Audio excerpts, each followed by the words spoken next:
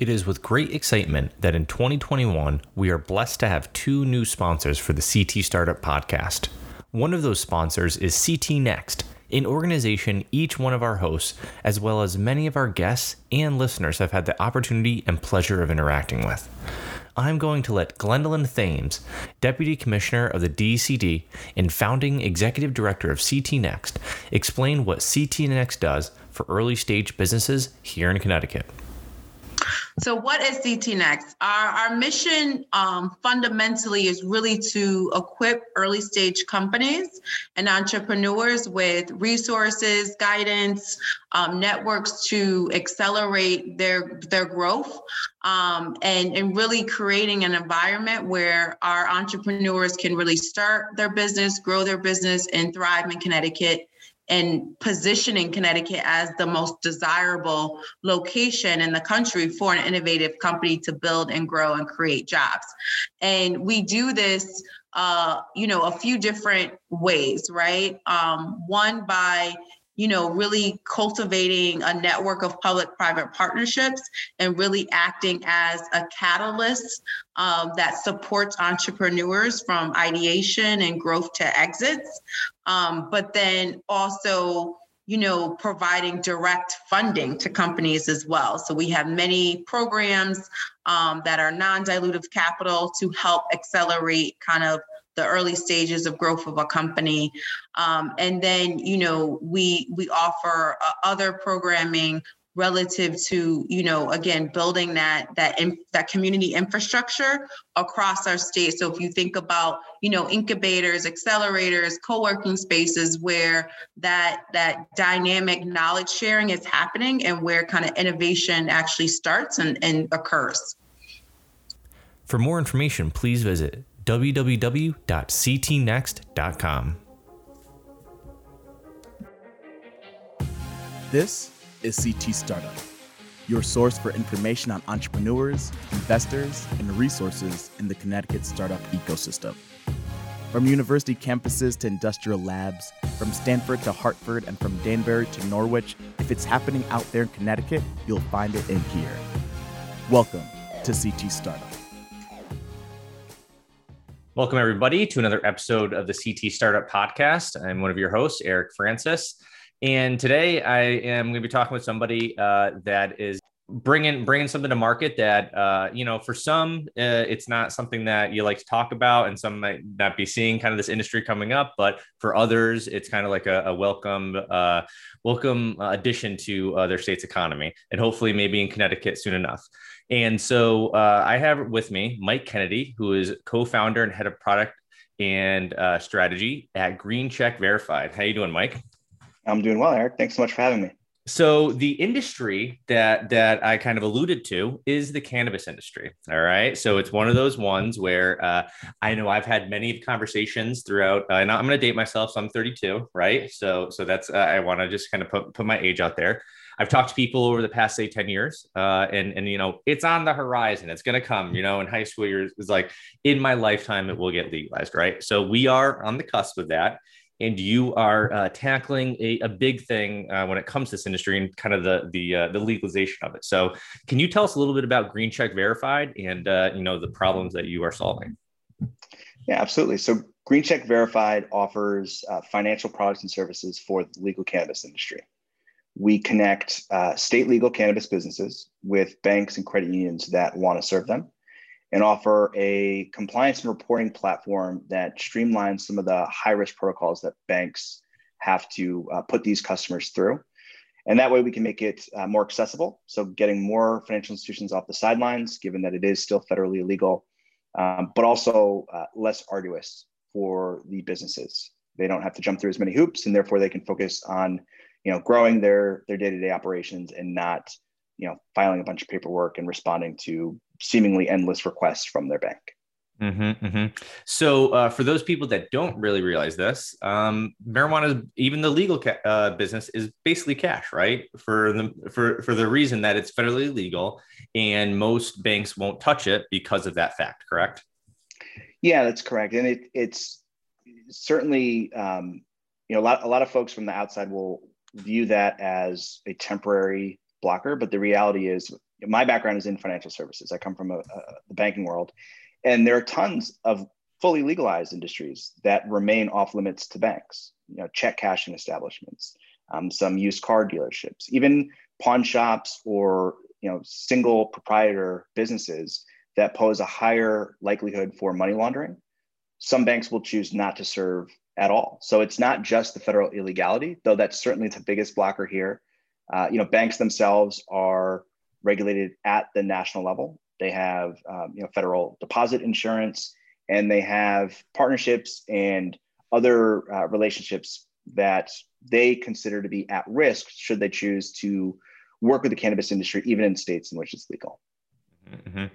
Yeah, and so that's it's interesting that you bring up the check cashing and the other businesses, because I guess I wouldn't have thought of that, right? Because those aren't illegal; those are they're you can do them, but I guess the money laundering thing, that's a big issue, right?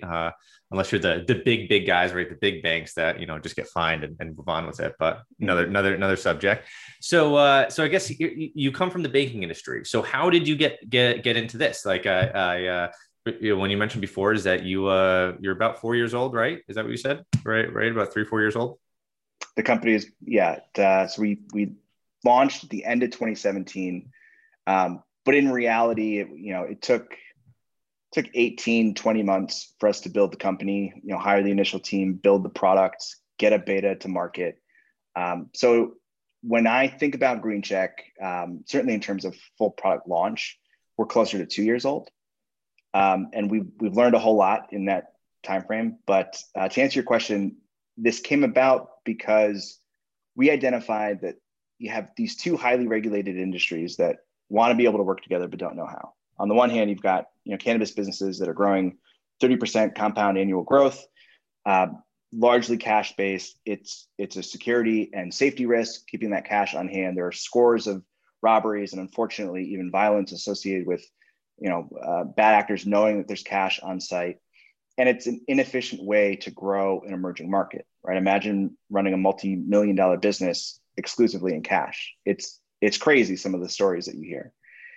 But on the other end of this equation, you have the financial institutions, specifically community banks and credit unions.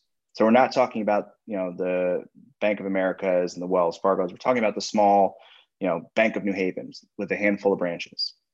These financial institutions are facing very competitive market forces. They're going under to either outright failure or mergers and acquisitions at a rate of about 200 per year. And so in the US, the number of financial institutions in total is under 10,000 today. That number is going to continue to decline unless these smaller banks that, by the way, disproportionately make up small business loans and first-time home mortgages. They quite literally prop up Main Street economies. But if they can't compete, then they're going to continue to succumb to the large banks taking market share, fintechs taking market share, and regulatory capture. Frankly, the changing regulatory landscape puts additional burden on these smaller banks to compete. And so when you think about this Venn diagram of financial institutions and cannabis businesses, what you have is both relatively small businesses, both dealing with a highly turbulent regulatory landscape. But the really neat overlap is that the industry is growing, but isn't large enough to attract the attention of these larger banks. Because for Bank of America, a $3 trillion bank, to put that asset at risk to capture a $25 to $30 billion market, the risk just isn't worth the reward. Whereas a smaller $1 to $2 billion bank, certainly that risk justifies the reward. So we decided after I personally working with hundreds of financial institutions across the country who are, trying their best to remain competitive. We decided that these businesses in their community were part and parcel with what the banks and these credit unions charter actually is to serve individuals and businesses on Main Street. So why not devise a strategy to connect the dots and help everyone feel comfortable and make sure this is a safe and equitable access to financial services? I see that is very interesting, right? Because you would have assumed that big business is going to get into it, right? Like, especially when it gets legalized and, there's talk of it becoming federally legal, which I don't know if that's necessarily the case just yet. But it's very interesting that you're connecting the dots, right, between those two kind of struggling businesses. And you're right. Some of those local bankers maybe know those local business owners, right? They're kind of attached to them. I mean, while there are big brands getting into the cannabis business, it is primarily smaller businesses, right? They're not these. I mean, you hear about the was it the Coronas of the world, right? I think they're into it, and some of these bigger brands. But again, there's so much. The cannabis market is really at its infancy, right? Like it's really not even still socially acceptable in many cases. So very grassroots, very community driven. The ethos is not that which would align with big banks, right? It's very much, by the people, for the people. And that's what these community banks are preaching as well. So it really is a match culturally. And then from a business need perspective, banks are facing decreased net interest margins. So the Fed rate is, near zero. Loan demand is in the can. And so the swing, what they make on interest is lower than it's ever been. Coincidentally, before COVID, so COVID has sort of impacted this problem, but they were also seeing increases in their cost of funds. So the amount of money it took them to acquire Eric as a customer, for example, to then deposit Eric's paycheck, which they could lend out to me, was continuing to increase. So they needed lower cost of funds without having to go out and borrow from the wholesale shops that they have access to, and new fee revenue or non-interest revenue that they could use to supplement the shrinking interest margins. The businesses that we serve were tired of some of these early mover banks that were charging just hand over fist, just thousands and thousands of dollars just to park your money in the bank. We said, well, there is a cost because there is additional monitoring and oversight. But if you were to deploy technology as opposed to headcount, you could reduce those costs to the banks and therefore pass those savings off to the cannabis industry in the form of lower fees. So we see it as a win-win. Yeah. So when it comes to let's kind of, you talk about the banks and the types of banks that you're kind of going after. What type of marijuana business are you going after? Is it just the dispensary, or is it the grower too? Is it like who can actually kind of use this? So any plant touching business. Okay. So the cannabis industry is generally thought of as, the licensed entities. So you've got the dispensaries, growers, manufacturers, producers. Depending on the state, you've got multiple people that touch the product before it gets sold to the customer or patient. Any of those businesses. What we've also done is we've created an ecosystem of what are called cannabis related businesses, or other entities that derive a portion of their revenue from serving the cannabis market, but don't themselves sell marijuana. So think, accountants, attorneys, even electricians and other trades that are kicked out from their bank because the bank sees that they're cashing a check with the dispensary's name on it, and they've taken a zero tolerance approach. So we've cultivated this ecosystem of both the plant touching businesses and their service providers to be able to create a more rich environment where all of those stakeholders can interact. Mm-hmm. And I've heard so many, just like you kind of mentioned, the stories of, you hear about the stick up men and the fact that special forces guys are, carrying around millions of dollars, right, and doing these drops. You also hear about it's like the way a lot of these businesses sometimes structure themselves just so they can pay their vendors and pay their landlord and pay this person, right?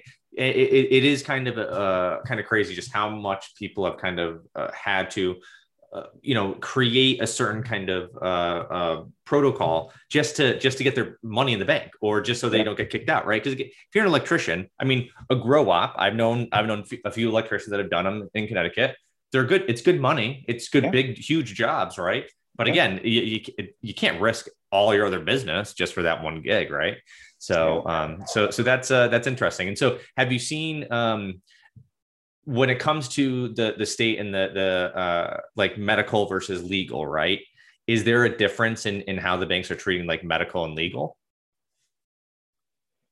Recreation. And medical the terms. So the industry term is adult use. Okay. That's what we use. And I'm mostly teasing. You can call it whatever you want. The reality is, our software makes it so you don't have to care about that delineation, but there is a difference in risk.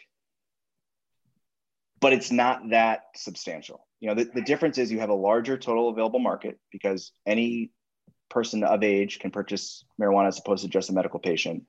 But the rigorous licensing requirements, the regulatory oversight, I mean, all of those boundaries and limitations are still in place. And you could argue that it's even more so in a recreational market because now you've got many more eyes on the industry as opposed to the medical market. For example, here in Connecticut, medical market is regulated under the Department of Consumer Protection. It just barely crosses into the pharmaceutical industry here in the state. There are 4 growers, 18 dispensaries, and it derives a significant amount of revenue for the state, but it doesn't really generate all of that attention, much attention. There are only, I think last time I checked, 35,000 patients registered in the state. So it's a small market. But if you look at the Connecticut cannabis program and the Colorado cannabis program, the regulations are still very similar. It's just the scale that changes. So from a banking and risk perspective, it's really not all that different, but from an opportunity perspective, it certainly gets a lot larger if you're talking about adult use. Mm-hmm, mm-hmm. Yeah, and adult use is like one of those things where the just like it happens with legal markets, is that the black market sometimes kind of is benefits from that because there's so much more. And knowing that, talking to growers that are in Maine and other places, it's incredible how much the prices have dropped. And it is one of those things, and they have competition. It is one of those things. So once it becomes legal, like again, I think Ned Lamont's talked about it, New York just did it, right? So, and it's one of those things I feel like in the Northeast, once, Connecticut can't be sandwiched between New York and Massachusetts and not do it. And so I think, when I'm talking about the revenue that it'll generate, probably I'm going to assume it's going to generate a lot more revenue, once it becomes legal. So. Yeah, but it's funny you bring up the black market. So that's the balance, right? Is if the state looks at the cannabis industry as a way to generate revenue, which it should, right? The tax revenues aren't nothing, but you run the risk of creating a tax structure that really catalyzes the black market because you have customers, or more importantly, medical patients, which most states it isn't taxed, but people who are using marijuana for medical purposes, it's not covered by insurance. This is all out of pocket. Mm-hmm. So if the state creates, a regime that offers too high of a surplus, too high of a tax or other fees, then it is going to force patients to seek their product from the black market. So it's interesting to watch sort of the ebb and flow. You have some states that go very tax heavy, and then others that offer a much lower tax, but maybe allow the municipalities, the local level, to take some discretion of their own. Mm-hmm, mm-hmm. So I'm gonna shift gears a little bit and kind of get back a little bit of origin. So are you a Connecticut native? Are you born and raised here? Born and raised, yeah, in Western Connecticut. Very good, very good. So when it comes to you living in Connecticut and everything, did you always see Connecticut as like a business friendly state, like where you wanted to start a business at, and kind of always thought about starting a business, or was this more kind of the right time, the right moment, you kind of hit something and then you're like, wow, Connecticut has a great ecosystem that I can actually build this, this kind of company? I mean, I was just some dumb entrepreneur who, probably didn't have much of a say in it. So I can't say I intentionally stayed in Connecticut to build a business, but I can tell you that I've been just continuously overwhelmed with support. The ecosystem, particularly here in New Haven. I think it's a great sort of underdog story, to be a venture-backed startup in Connecticut, not in California or New York or Boston, gives us a little bit of a sort of unassuming mentality where, we know that we have to fight a little bit harder for attention from investors, and certainly on the partnership front, it's a lot easier for us to say we're, New York based than Connecticut based. But when it comes to building a team, to getting access to, infrastructure, we were incubated in the Science Park Incubator. And, without that program, I wouldn't have been able to quit my day job. We wouldn't have been able to build a beta. We wouldn't have a company, So I think that the incentives that the state has put forth are very strong. And, even now in a fully decentralized capacity, we have absolutely no intention of moving our headquarters even though, you know, my co-founder, our CEO, has relocated permanently to Florida, the majority of our team is no longer in Connecticut. That's not true. We're still majority Connecticut, but we're a Connecticut-based company. You're like 49, 59, 40, 51, 49%. Yeah. And it's, you know, we have roots here, and we have a little bit of an even deeper connection to the state level. Another member of the founding team, John Gadea, was the former director of consumer protection. He actually wrote the medical marijuana program here in our state. So that was really our first sort of entry point. You know, me coming from financial services, I didn't know anything about cannabis. And so I was brought up on the Connecticut cannabis program, which to date is one of the strongest medical programs in the country. John it's constantly called upon to do, you know, public speaking and audit other states' programs. And I think that's indicative of, you know, what Hartford is bringing to the table is, you know, it's not just looking at the cannabis industry as the wild, wild west. It's bringing structure and rigor. And, you know, I think they do that in similar capacities with the startup community as well. It's not just, hey, let's infuse some capital, right? It's let's create structure and form, and then what will emerge are successful companies. And it's really exciting to see those around. Mm-hmm.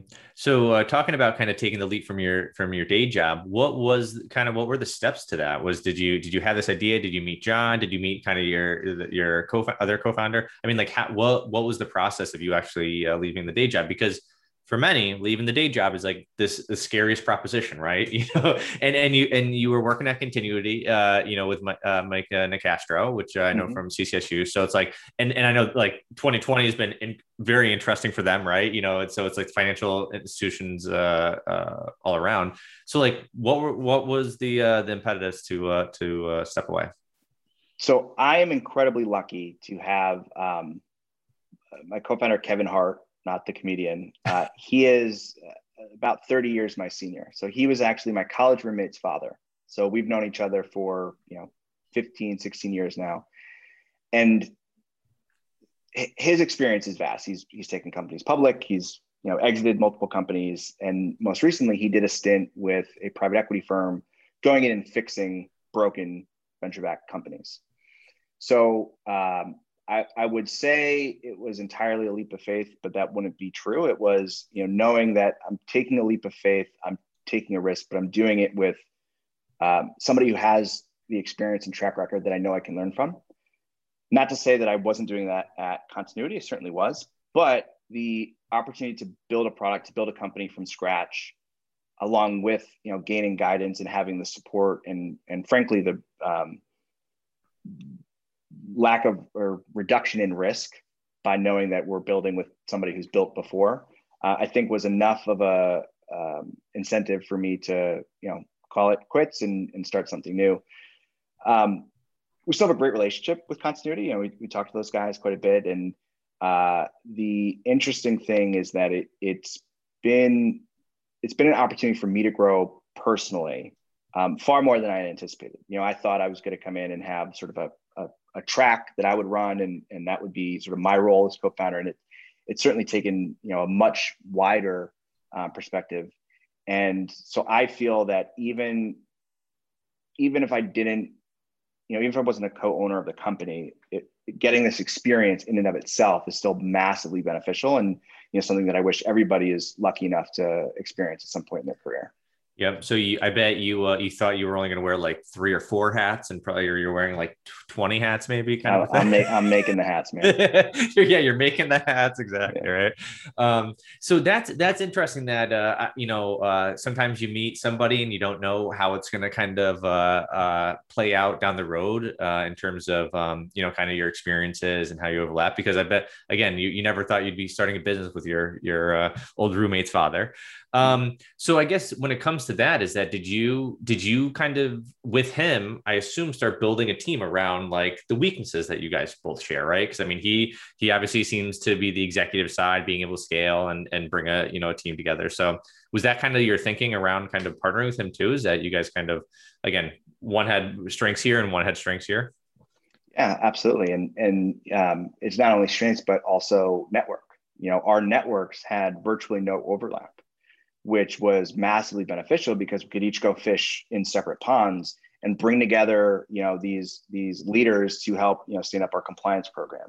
Our engineering team. Neither of us, I mean, Kevin wrote COBOL software in the 70s, but neither of us are fairly technical. So being able to go out and get these experts in their respective domains without having to hire, a headhunter or work with a firm, we were able to do that from our network, and that was hugely beneficial at the early days. Mm-hmm.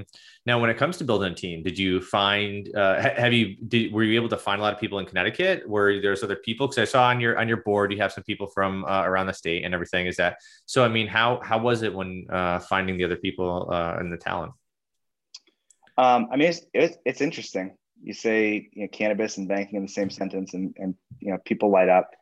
But when early recruiting in 2017, it's only been a couple of years, but the Overton window has shifted so much. I mean, there was a period of time where we weren't, we were saying high risk banking, right? We weren't like openly identifying as a cannabis banking company because we wanted to make sure that whoever the audience was would take us seriously and understand that we're a competent professional shop. We're not, going out and living any of the, the tropes or any of the negative stereotypes. But it became pretty clear probably around a year and a half in that in reality, we are a mission-driven company. And that mission is to empower, industry growth by connecting the cannabis businesses with financial services they need. And orientation towards mission attracts way more candidates than buzzwords or, whatever is trending on Hacker News. So we found that by, drinking the Kool-Aid and going headfirst into, financial services for the cannabis industry, we were able to get that message out, and that made recruiting a whole lot easier. Mm-hmm. Yeah, it's you meet some of these people and they're owners of a cannabis business, and you're just like, woof, you're living the lifestyle for sure, right? You're definitely living it, and that's the nature of it. I mean, over the past few years, like I mentioned before, is that people of just a year ago would probably say would never go federally legal, right? And it's not saying that it is right now, but it's like every year it's getting closer and closer. So I guess here's another kind of little detour is that growing up, what was your the drug culture, cannabis, like when you told your parents or your family or your friends that you were going to go do this, but like, are you crazy? Or was this like, oh yeah, Mike, this is right down his alley? No, I was, I've always been sort of counterculture, but definitely not, I don't think anybody would have pegged me for somebody who'd be working in the cannabis industry. Let's put it that way. I think the opportunity is clear enough and the need, right? So I don't think anybody had a hard time, saying, oh yeah, that makes sense as soon as I explained it to them. But think about the stereotypes for both sides. You've got like the fat cat banker, top hat and monocle, and then you've got what I think you were alluding to, which is the tie-dye hippie stoner type. Those are the markets that we serve, right? And we're building product for those two user types. And so absent any of your political or ethical feelings about the subject matter, the business quandary of how do you create a solution that attracts both of those people from completely different walks of life, I mean, that's enough to pique your interest for sure. Yeah. So I guess has your feelings on cannabis have they changed because of this? Is it something that kind of that you were morally okay with beforehand, or was this again more of the business opportunity that you're just like, it's just too big not to solve?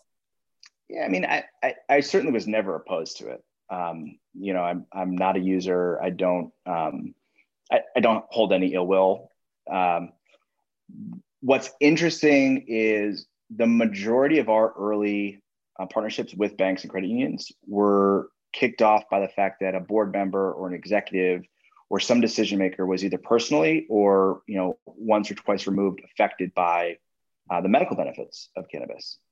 So being now a member of this ecosystem, I've been exposed to much more research and publications that sort of bring some of the medical efficacy to the forefront, whereas you don't hear about this a whole lot because there aren't a lot of people doing national research because, again, it's federally illegal. So very few universities are authorized to study the medical benefits. Pharmaceutical companies obviously aren't doing any testing themselves. But when you start to hear about particularly things that are happening outside of the U.S., where there are more options for legitimate large scale medical research, you begin to see that it's yes, there's a recreational side of it, right? And it's the tobacco and alcohol industry, and a vice is a vice. I mean, that's fantastic.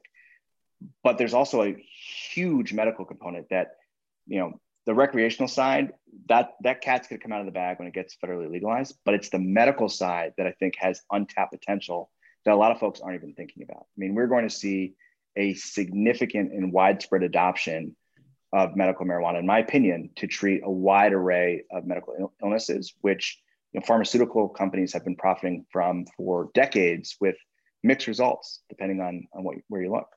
Yeah. And so that's another thing about it, is that a lot of people don't realize that you can't just do research on marijuana, right? And the stuff of legends where it's like that one place in Mississippi or Tennessee that can only do the research, and it's, the government run lab, but that's the big thing is being able to do this actual research on the benefits of it, right? And the cannabinoids and how they interact with each other and the different, ways to do it. Because smoking it is just, that's the common way. That's the, the Hollywood way, but there's all the different ways that it can be used. Right. And so that is interesting. And I feel like, so I will have to say is that, so, I remember DARE class. I remember going through that whole process, the DARE, I think I still have a DARE shirt around somewhere. I know my family has been affected by drugs in general. I'm just going to, kind of blanket drugs, whether, alcohol or marijuana or heroin or crack or whatever. Right. And I think we all know somebody who has been affected, and it's very interesting to me personally to see how the arc of drugs in our society is changing, because you see what's happening with MAPS. You see Tim Ferriss doing, research on psilocybin and how it can be treated for depression, and MDMA using it for post-traumatic stress disorder. Right. And so it's like one of those things where all of those have some sort of other kind of issue related around it, like this, what we're talking about, right? The money, just being able to park the money and having a W-2 come from a cannabis company, right? And so forth. So I'm hopeful. I'm actually more hopeful in the sense of it changes the conversation for the younger people, right? Because there's even more research now coming out. It's like any drug before 25, right? Any drug before 21, like that, it can really have lasting effect, right? Whether it be alcohol or caffeine, like anything, right?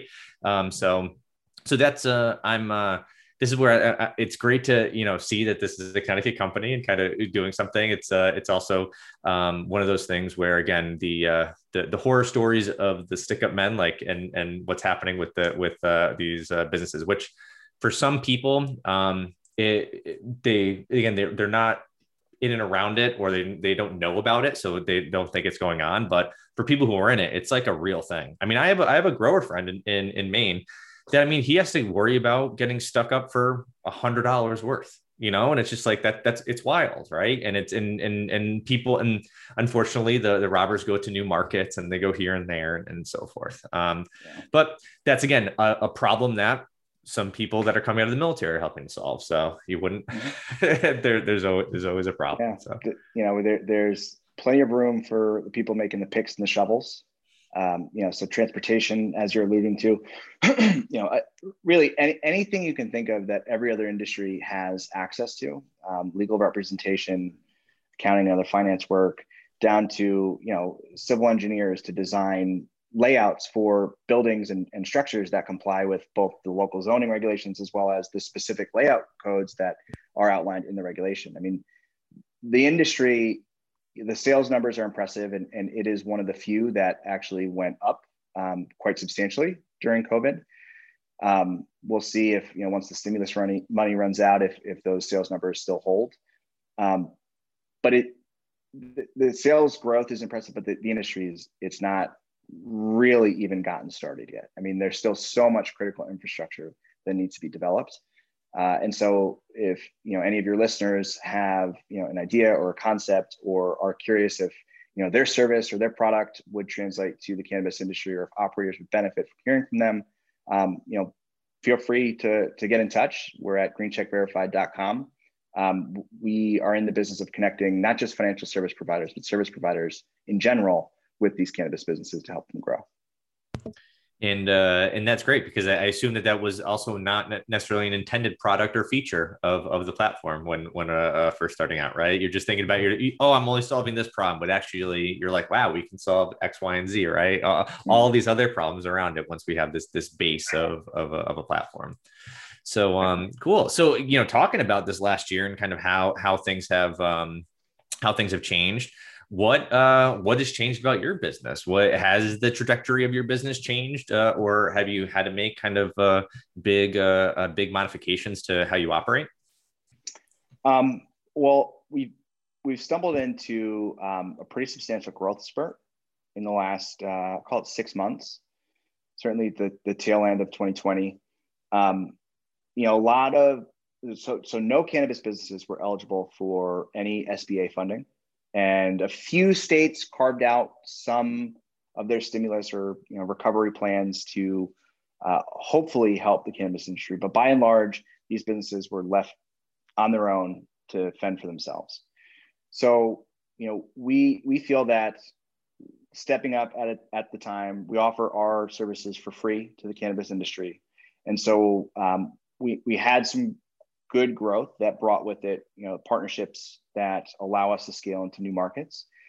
The biggest change that we've made is one we were just talking about of opening up that access. So our core competency is in connecting to the business systems that are being used by the dispensary or the grower, and extracting that data and presenting it to the financial institutions so that they can pass judgment and openly bank that customer. The reality is that model applies to more than just banking.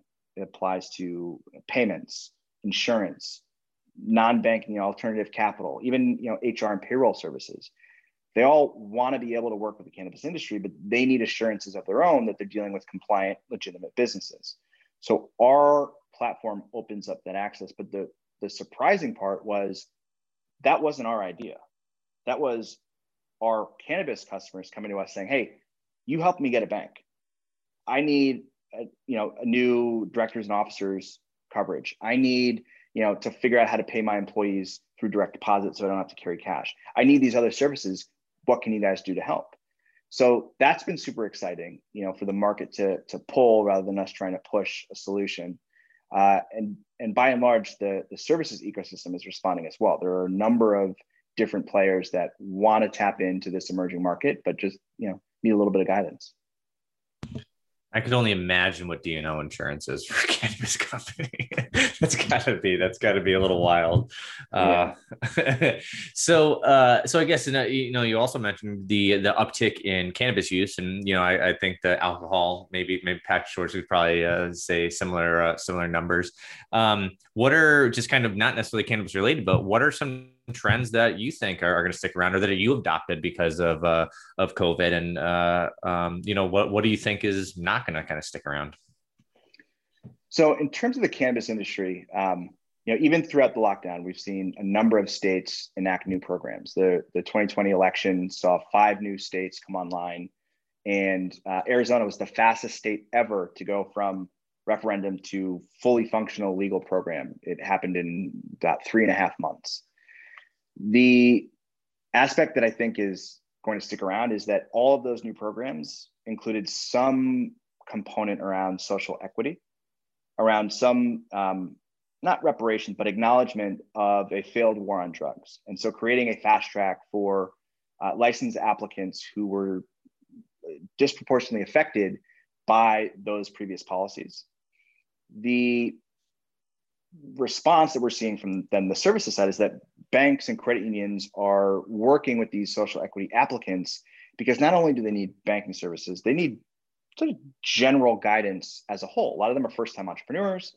Maybe they haven't opened a business banking account. They certainly haven't opened a high-risk account.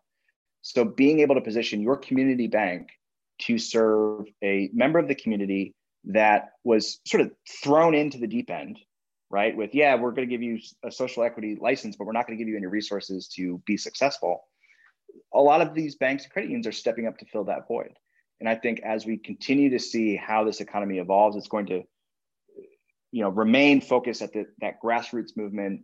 Those smaller mom and pop shops with, little to no background in running multi-million-dollar businesses, but in need of a support system to be successful.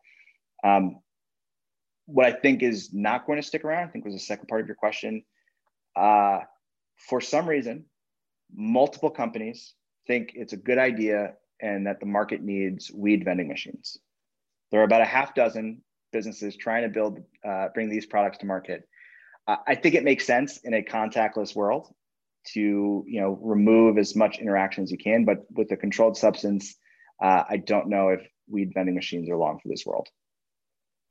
The only way I could even see that is like if it was inside the dispensary, which had still the same protocols of that kind of a thing. And it's kind of funny is that some people, the younger kids out there, and I dated myself earlier, is that I still remember the cigarette vending machines, right? Like, yeah, like if I saw that around right now, I'd be like, whoa, like who thought that was a good idea to bring back, right? So any sort of that. Well, very good. Yeah, I would.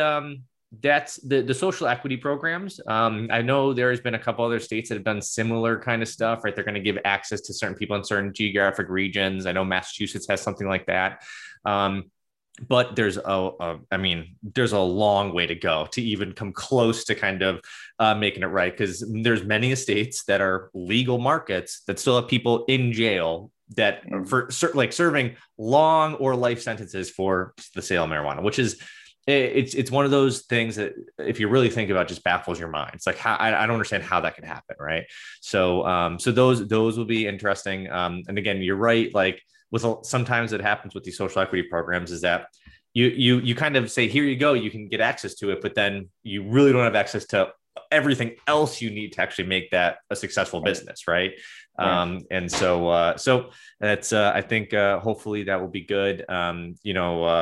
We'll be able to find or like learn from states that do it, and then the next state will do it better, right? The next state will do it better until there's a good program, and again 15 years later, 20 years later, and there's it's all better because you're right, the failed drug war on drugs is the documentaries are endless at this point. Mm-hmm. So, but cool. So, in wrapping up, obviously we want to know where, we can find GreenCheck and, how people can reach out to you. But do you have any kind of words of advice for, the entrepreneur, the person getting into this business, or even, starting their own business at this point? Yeah, I mean, at a high level, one of the most powerful lessons for me over the last couple of years has been, find your niche, right? Find your audience, who you're catering to, and then just go all in on that.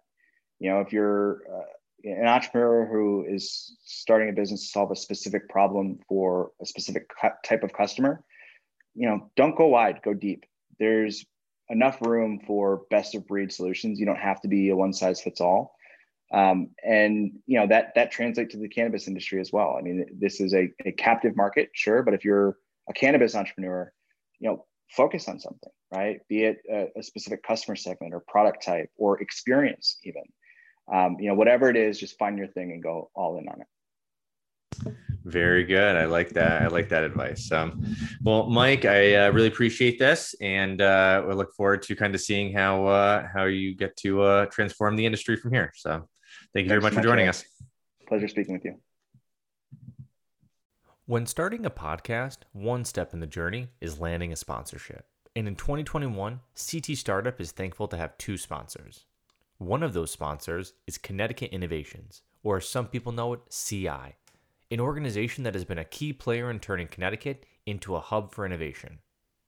In 2020, Bloomberg ranked Connecticut as the fourth most innovative economy in the country. And CI is one of those organizations here in Connecticut that can take credit for that ranking. CI is Connecticut's strategic venture capital arm and is the leading source of financing and ongoing support for innovative growing companies. By offering equity investments, strategic guidance, and introductions to valuable partners, they are enabling promising businesses to thrive. For more information on how Connecticut Innovations can work with your company, please visit their website, www.ctinnovations.com. Thank you for listening to CT Startup. More Connecticut startup news, information, and events can be found at ctstartup.com. The weekly episodes of this podcast can be downloaded from iTunes, Google Play, Stitcher, and ctstartup.com. See you next week.